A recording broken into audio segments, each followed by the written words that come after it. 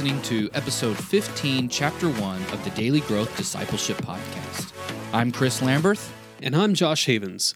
We're on a journey to learn what it means to live a lifestyle of discipleship. We're glad you're joining us today and hope that as you set aside this time for God, that He will help you grow today in the everyday moments of life. Today, we're talking to Pastor Darryl Dash. Darryl is a pastor and church planter in Toronto with over 25 years of ministry experience. He also has a doctorate of ministry degree from Gordon Conwell Theological Seminary. He's written the book, How to Grow, Applying the Gospel to All of Life, and currently serves as the pastor of Liberty Grace Church in Toronto. He and his wife Charlene are the co-founders of The Gospel for Life, and they're both passionate about helping people grow. So I'm a little jealous of Chris right now. When he recorded this interview, I was out of town, so unfortunately I did not get the privilege of joining in on the conversation with Darryl Dash. However, having listened to it, I am super excited to let you guys in on this conversation with Darryl. His book, How to Grow, is really what daily growth discipleship is all about. And in this chapter, we jump right into the story of the gospel and its value for our own spiritual growth. And this is exactly what daily growth discipleship is all about. Like we say at the beginning of every chapter of the Daily Growth Discipleship podcast, we hope and pray that as you set aside this time for God, that He will help you grow in the everyday moments of life. And it's these everyday moments of life where the gospel of Jesus Christ meets us and transforms us. So I'm really excited to share with you our conversation with Darryl Dash. All right, we're here with Pastor Darryl. Darryl, welcome to the podcast. Chris, thanks for having me on. It's really good to see you. I'm really excited to talk with you because you have written a book about how to grow. And as soon as I saw your book, I had to grab a copy of it because, our platform is called Daily Growth Discipleship. And so reading a book called How to Grow means I don't have to do as much work on figuring this whole thing out. So I was like, instantly, I've got to have this conversation. And I thought a good place to start, though, is just what led you to write the book, How to Grow? There were a couple of things. I wrote it as a pastor. I'm planting a church in downtown Toronto, and watching the people come in to worship every week, I just began to realize, I don't know, as a pastor, sometimes I get a little bit lost in just the week by week, Sunday by Sunday, got to plan the next service. And just began to think, I've got to actually go deeper. Our calling is to make disciples. At the same time, my wife, I mentioned in the book, she began working for an online nutrition company. And I always say, I don't know if you can come up with a shadier sounding company than, online nutrition, right? I think of snake oil and pills. But they turned out to be really legit. And I watched, they gave her a bunch of daily habits. And none of them were that big. None of them were that spectacular. But over the course of 2 or 3 years, I watched her life significantly change. And I began to realize, after a while, I would talk to her and say, they're actually discipling you. They're taking all this field of nutrition science, breaking it down into simple, practical steps you can take to apply that in your life. And I began to realize that's what I need to do as a pastor. I need to take the riches of the gospel. And I love living there, right? I love living in the theology textbooks and all of that stuff. But how do I bring that down to a simple, practical level where the people who are coming to my church can apply that to their life and actually know the steps they need to take to grow? So that's kind of what got me thinking. And my wife and I would talk about that, and that eventually led to the book. Awesome. I love the way you start the book off because you begin where I think most of us fail and or we skip over it. And I think this will come up in a little bit when we start talking about some of the later chapters, but you feel it's necessary to go over the gospel and sort of lay a good foundation of it. And the reason why I'm saying I think we skip it is because we think it's too simplistic, and we want to move on to more of the advanced studies. And just real quick, I thought that you could give a real brief synopsis of why, because the first chapter is just the best news ever and what it means for you. Why is understanding the gospel's story in particular so important for setting a foundation for our growth? Yeah, I think for a long time, Chris, I did what a lot of people do. I thought, oh, I've got the gospel, and now I've got to figure out the Christian life kind of on my own. I never said it that way, but it was almost like the gospel's the way you enter the Christian life, and then from there, it's sort of a bunch of practical things that we just do. And I could never figure out, why am I so frustrated? I never seem to have I can't make progress like I thought I would. I'm really struggling with a lot of guilt. And something I find, I talk to a lot of even pastors and a lot of people who might not be pastors, but I would consider very spiritually mature people. And in moments of honesty, they just say, I really struggle to believe that God loves me. The pastors say I can preach a great message on how God loves us, but when it comes to me, I kind of feel like I'm the exception. Like, God loves everybody. There's no sin too big to disqualify us from God's love, except for maybe mine. And so I think this reality is, number one, we grow by the gospel. Tim Keller, I think, said it's not just the ABCs of the Christian life; it's the A to Z of the Christian life. It's everything. And then as well, I'm an avid reader. I love reading self-help books. And here's the realization that I've come to. It doesn't matter how many self-help books I read. It doesn't matter how much I look within myself for the resources to change. It's not there. I can improve incrementally. But when you're talking about growing into the image of Christ, I can do absolutely nothing. That takes the riches of the gospel to tap into, everything that the gospel promises.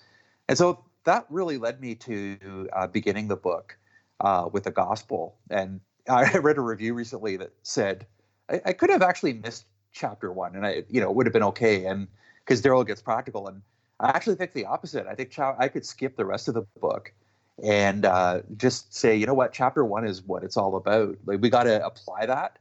But without the gospel, we don't have any place to begin with. So it's so central that we begin with the gospel. Yeah, I couldn't agree more. And that's why I love that you start with it, because you're right. I think if we get the gospel correct, or at least if we can start getting people to think the right questions, like once we get the right questions, I believe, like that's the hard work. Like, and if you're honestly seeking, then the Lord genuinely wants you to find those answers, that you will discover them. And it's kind of the same thing with the gospel. If we can really get that in our heart, the rest of the practical things will take care of themselves. I mean, there are good steps, there are good practices and habits and techniques and all that sort of stuff that will help accelerate us and get us there much quicker. And so that's what I love that you've done in the book, but you're absolutely right. If we miss the gospel, I think we've missed it all. And there was even a story. I was in a small group at a church I was attending, and our worship leader even said we were going around and talking about, areas that we struggled with. And in this particular area we were talking about was sharing our faith.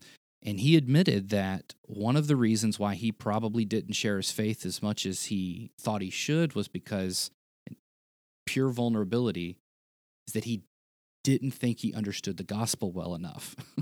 And so I absolutely thank you for beginning this way, because you're right. And it's so simple. I mean, it really is. Like, you're not just sort of going through the ABCs of salvation, the Romans road in that. I mean, you're really talking about the story and how that story connects to us. I mean, it becomes our story through reading Scripture. And so it's very accessible. So, yeah, it's a great way of beginning.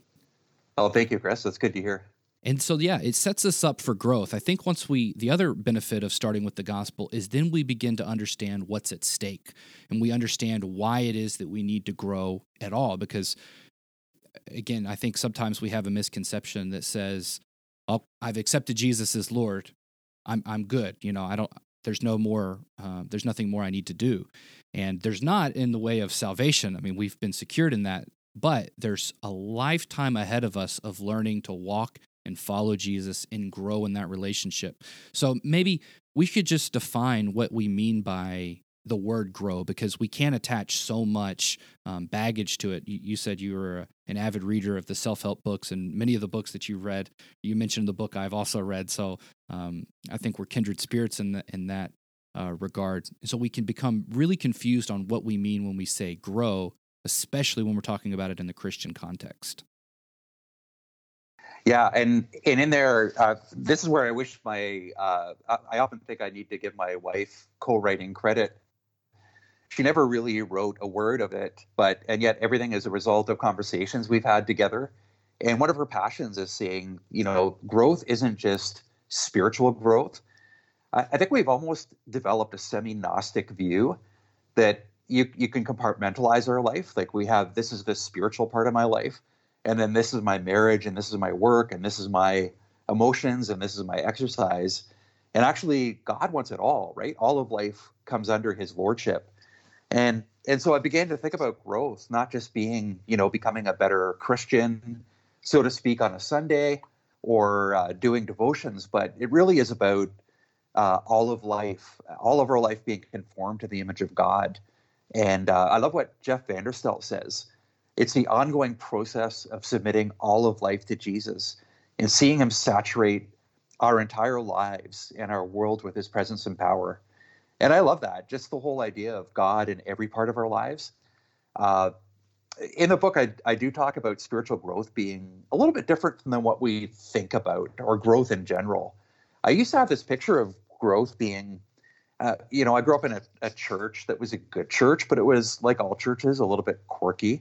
And some of the people I thought were the most spiritually mature were also the most uptight sometimes. And I think I had this picture that, to become a spiritually mature person is to become maybe a little less removed from everyday life, maybe a little bit more serious, as opposed to this whole idea. No, it's God moving into every area of our life, of us becoming more human, the image of God being restored in our humanity, and actually becoming who God intended us to be, and becoming more joyful too. So I love that image of growth a lot more than, just thinking about becoming maybe better at doing my devotions. I think it's much bigger than that.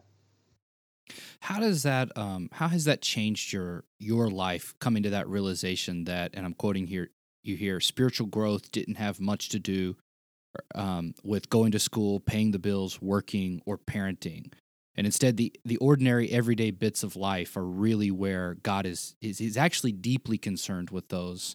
Once you recognized that was true, how did you end up working the gospel out in your life in that season?